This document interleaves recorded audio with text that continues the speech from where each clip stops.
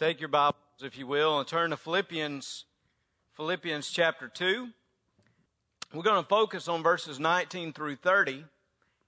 I know it's hard for you to remember because it's been a while since we've been together in this type of forum, in this type of setting for us to study together. But we've been working through the book of Philippians. We've been talking about this church that really, they had experienced the joy of salvation, but they had had a lot of difficulties come toward them. And really Paul is writing to them. This is a church that Paul loved. And he loved them especially because of what he had seen God do there, how they had really ministered to him. He was so excited about God's effort on their behalf. Now, when we look at this passage tonight, we particularly see how he is thankful for faithful friends who serve with him, who serve with Paul in their ministry to the churches. I want you to see this, beginning in verse 19. Paul writes and he says, "But I trust in the Lord Jesus to send Timothy to you shortly, that I also may be encouraged when I know your state. For I have no one like-minded who will sincerely care for your state. For all seek their own, not the things which are of Christ Jesus. But you know his proven character, that as a son with his father he served with me in the gospel. Therefore I hope to send him at once, as soon as I see how it goes with me. But I trust in the Lord that I myself shall also come shortly." Let's stop there for a moment. You know, when we think of kingdom movements, when we think specifically of the New Testament and how the mission of God spread, most all of us would think of somebody like Paul. And certainly we should. Paul was a great missionary. Outside of the Lord Jesus, I think Paul was the greatest missionary to be able to serve in such a way. He trekked many, many miles. He went over all kinds of obstacles in order to get the gospel of Christ out. So we naturally think of people like Paul. But I want to remind you tonight as we look at this, as we think about his writing, we think about this Philippian church, Paul was not alone in his effort. You know, there are no lone rangers in the kingdom of God. Everybody has somebody else that they can look to, that they can minister with, that they can see the gospel of Christ go forth with. What I want to call them, really, just basically faithful friends. People who are there with you, no matter what, to serve for the ministry, to serve for the kingdom. And that's really what we see here. Paul just reminds us. I mean, he's writing to the Philippian believers, and again, he's a great individual. He is an individual, just as we've seen, that even as though he is in captivity, he is sharing the gospel. So, wonderful man, Paul is. But Paul has a set of friends. People who are there for him, and people who are also there for the church. Here, in the passage we read, he specifically focused upon Timothy. Now, many of us, again, have read through the New Testament. We've seen different parts of how God used different people. Timothy is one of those guys that probably comes to mind as a companion, an associate, as a faithful friend of Paul.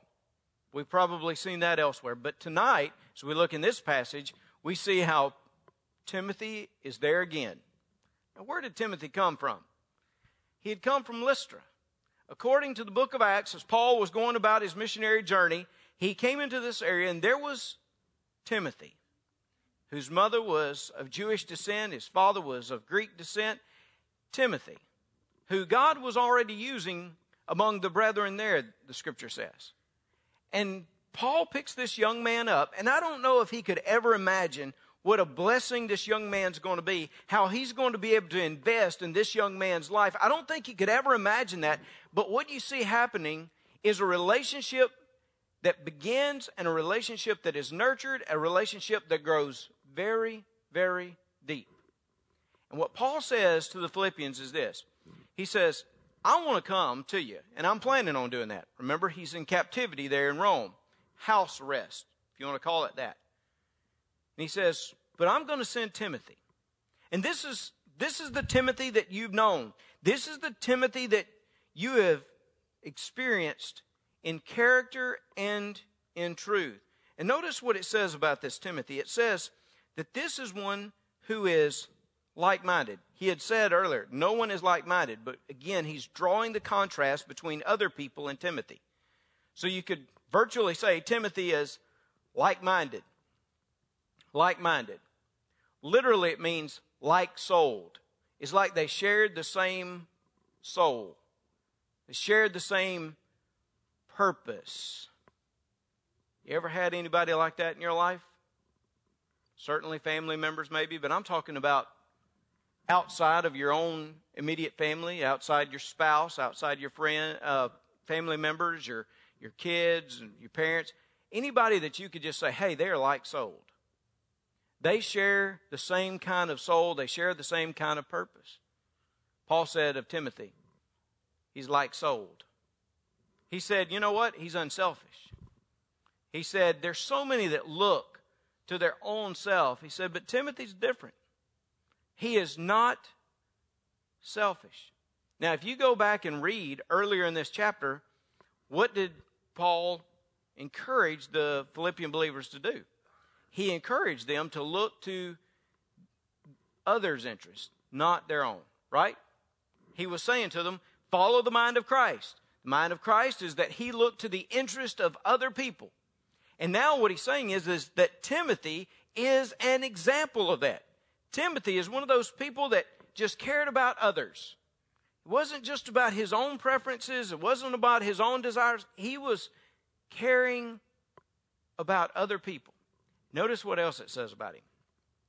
That he's a proven character. In other words, you know his testimony.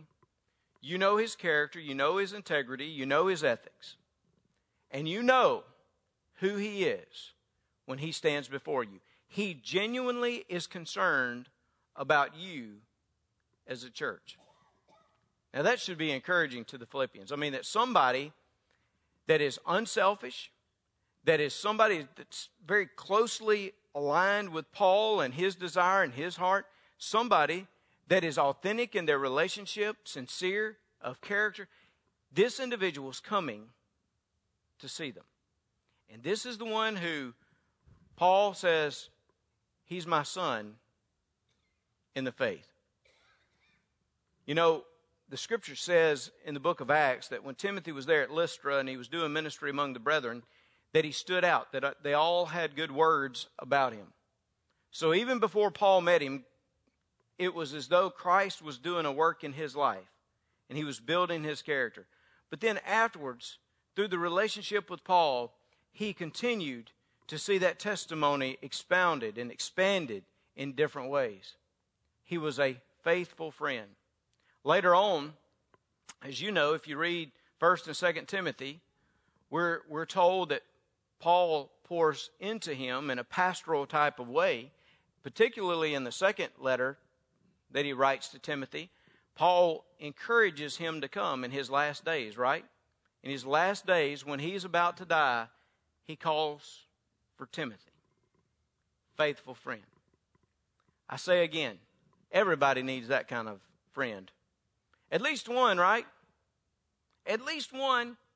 But certainly, if you could get a whole group of those individuals around you, how blessed you are.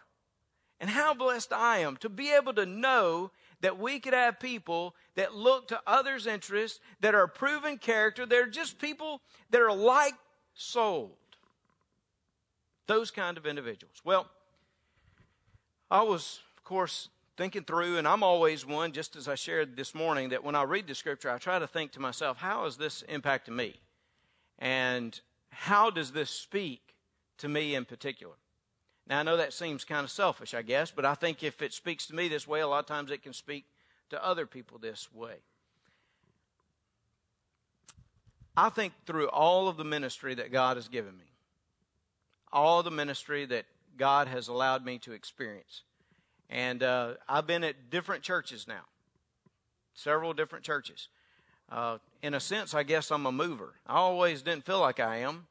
But and Jerry Vines once said that he was a mover until he got to where he was going, and then he stayed. So I think I've got to where I'm going now. But I think back, I mean, even when I was younger, I was, in North Mississippi and was there at Blue Springs Baptist, and then I went to Canaan Baptist, and then down to Pine Grove, and at First Zachary, now here. You know, listen, I always reflect back, and we look at the people that we've had the opportunity to be a part of their lives and a part of their families, and how blessed we have been. How blessed we have been. You know, she and I have talked before about other ministers who've shared with us different stories that they've had and how the church, different things that they had to go through and all. God has been so good to me and Leslie to be able to put us in positions and places where we had just good churches, just good folks. And yes, some faithful friends, some people like Timothy that you could count on. I mean, Paul's in captivity. He's thinking about the people that he can carry on the ministry he's going to send to the Philippians. And first he thinks to Timothy. We're going to look at Epaphroditus in a moment, but first he thinks of Timothy, that they can carry on. How wonderful it is to know that you can have people that you love and that you care for, they care for you, and they care for the church, and you can see ministry expanded because of all of us working together for the kingdom. I say again, if Paul knew he couldn't do it alone, we ought to know we can't do it alone. And we need faithful friends who will help us minister in the way we should. And again, I could go through. There are so many people that I could list. And you know what? When I got to thinking about it, there's so many people that you probably could list. People who are here in this church, people who are at other churches, people that you've served with, that you've worked with, that you literally felt that your soul and their soul rubbed together, that you had similar purposes, that you had similar desires for the Lord. Paul said, I got Timothy here. He's a son. I'm going to send him to you when I can. Maybe a little while, but I'm going to send him. Well, Paul had Timothy, but he also had this guy named Epaphroditus. Look in verse 25. Yet I considered it necessary to send to you Epaphroditus, my brother, fellow worker, fellow soldier, but your messenger and the one who ministered to me or to my need, since he was longing for you all and was distressed because you had heard that he was sick. So just get this. He said, Epaphroditus, who came to me, he was sent by you. I believe Epaphroditus was a Philippian. He had come to minister and to help Paul during his time of house arrest. He was, in a sense, he was an emissary of the Philippian church, bringing a gift, bringing his presence, encouraging, blessing. Paul says, now I'm turning him back to you. I want him to come back to you now. Timothy can't, but I'm going to send Epaphroditus now so that he can minister to you. He said, I know he's been longing for you all. I know you've been longing for him. Isn't that a beautiful picture of connection? When you got a church family and that one is away from you, and you long to have them back, and they long to be a part of the family again. And he said, I know that's the connection you have. I know the love that you have for one another. For indeed, he was sick almost unto death. But God had mercy on him, and not only on him, but also on me, lest I should have sorrow upon sorrow. He said he was sick. Now, we don't know exactly what was happening in Epaphroditus' life, but we know as he was going, perhaps as he was going to Rome, perhaps it was there that he grew sick almost unto death. And that the church, as they heard about this, they were grieving, they were weeping. It says that God had mercy on him. Let me just say this. Kind of not in the script, but I want to say it. When we pray for those who are sick, just as we have tonight, we pray with the confidence that God hears us, and that yes, God in his own way, in his own will, can demonstrate and will demonstrate mercy upon people's hearts and lives. And that's what we ought to come to God with, that type of confidence. When I pray knowing that God can demonstrate his mercy. And that's what you see here. God had mercy. God brought healing. Epaphroditus was sick, but God brought healing to him. He said, lest I should have sorrow upon sorrow. I looked at the original language there. It's kind of the idea that it's like grief upon grief upon grief upon grief. Like it just continues. He said, God didn't want me to experience just the continued grief because he knew I would have it if something happened to Epaphroditus. So God was good to him, to me, to you all, to everybody, so that he would remove that sense of grief. I guess maybe it's just where we are right now. I don't know, and that's the reason this passage spoke to me.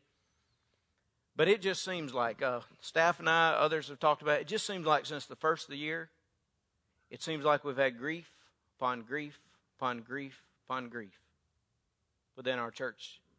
A lot of times physical issues that we've seen, people dealing with different things. Thanks be to him that even when we go through these times of weeping and grief, thanks be to him that he comes in his presence to comfort us and encourage us and bless us. And as said a moment ago, have mercy upon us. And you know, I hope that you'll pray with me, God, would you take our grief away? Would you give us a reprieve? Would you bless our families? Would you show healing? Because you can do it, just as I said a moment ago. He can do it. Don't doubt that. Ask him to take away our grief upon grief. I'm kind of ready to start building a wall of joy again, right? I kind of like the joy upon joy. The joy upon joy. We pray to that end. Epaphroditus had recovered. He had come to the church at Philippi. He had brought them, I think, this letter. And he had communicated the encouraging words of Paul. This is what Paul said. Therefore I send him the more eagerly, and when you see him again, you may rejoice. And I may be less sorrowful. In other words, when you see him restored, just as I said about the joy, you can rejoice because he stands right there in your midst. You can have joy once again. Receive him, therefore, in the Lord with all gladness. I know Paul wrote that, but I'm not sure they had to have that instruction in order to rejoice. Now, I don't know. Again, a lot of times, my context is the local Baptist church of the South. And I admit to you, that's a pretty limited scope, right? I don't know all the way people respond in other settings or whatever else, but I can only see this just a little bit. I'm thinking to myself, if this guy, Epaphroditus, had walked in here at Temple Baptist Church, even while I was preaching, when he walked in that back door, I have a feeling there would be some smiles on the face. Huh? I have a feeling that you wouldn't even listen to me anymore. I have a feeling you'd want to get up and hug his neck. Say, Epaphroditus, it is good to see you, friend. It is great to see you. I have a feeling you would do that. I kind of know who you are. And again, most of our churches probably inside there, that's my frame of reference. They would probably respond that way. I don't think I'd have to say, hey, everybody, we need to rejoice right now. I think it'd just be natural. Because when you see that faithful friend, this is the one that's coming back to them, that's recovered from a near-death experience. And he's representing Paul. He's a faithful friend to Paul, but he's a faithful friend to that church and so many others.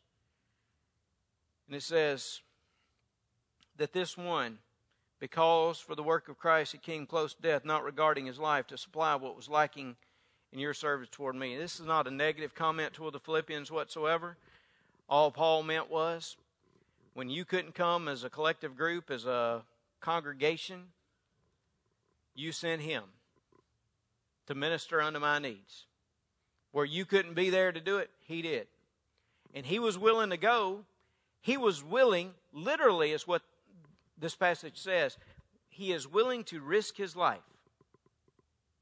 He is willing to expose it to all the dangers that come with it. That's literally what it means. That he was willing to risk it all to come on behalf of the gospel and to encourage and to bless me. What kind of friend is that? Scripture tells us that there is no greater friend than one who is willing to lay his life down for us.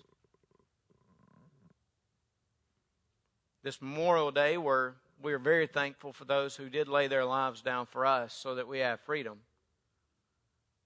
We also stop and recognize that Jesus Christ laid down his life for us because he loved us. He risked everything. And it is a challenge that we would continue to risk and expose. 1 John 3:16, since God so loved the world, as some people have termed that we ought to lay our lives down for one another.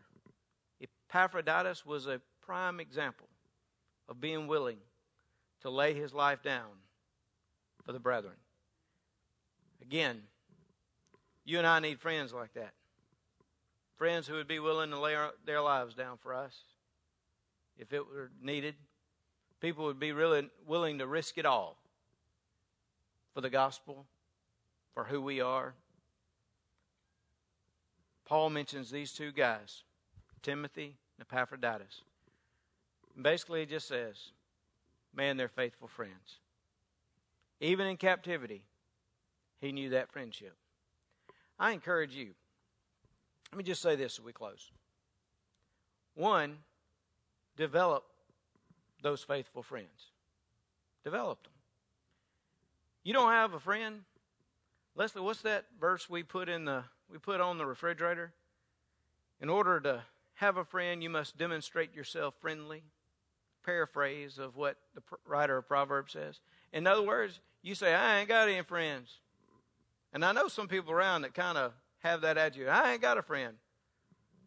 You know what? The best way to get a friend is to be a friend. Be friendly. Be a faithful friend to somebody else. Demonstrate your character. Develop that friendship. Be a friend to others in all that you do.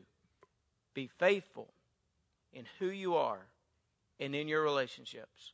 Be genuine, love people, and do what God has called you to do. And I promise you, as you work with faithful friends, the kingdom of God can be expanded. I say again, if Paul needed friends, so do we. If Paul couldn't have taken the kingdom by himself, neither can we. We need faithful friends to spread the kingdom of God. Let's pray together. Father, we praise you and we thank you. God, I am thankful for people that I look out, that I see, that I count as faithful friends, even here in this place. I thank you for individuals who have demonstrated their character, their unselfishness. Father, for people who have been willing to risk themselves for the sake of relationships, the sake of the gospel itself. God, I pray that you would encourage us. I pray every day that you would bring us closer together as a people, as a family here. I pray every day that we would be united in purpose and in love. May we be like-souled as we come together. God will give you all the honor and all the praise. In Jesus' name, amen. Would you stand tonight?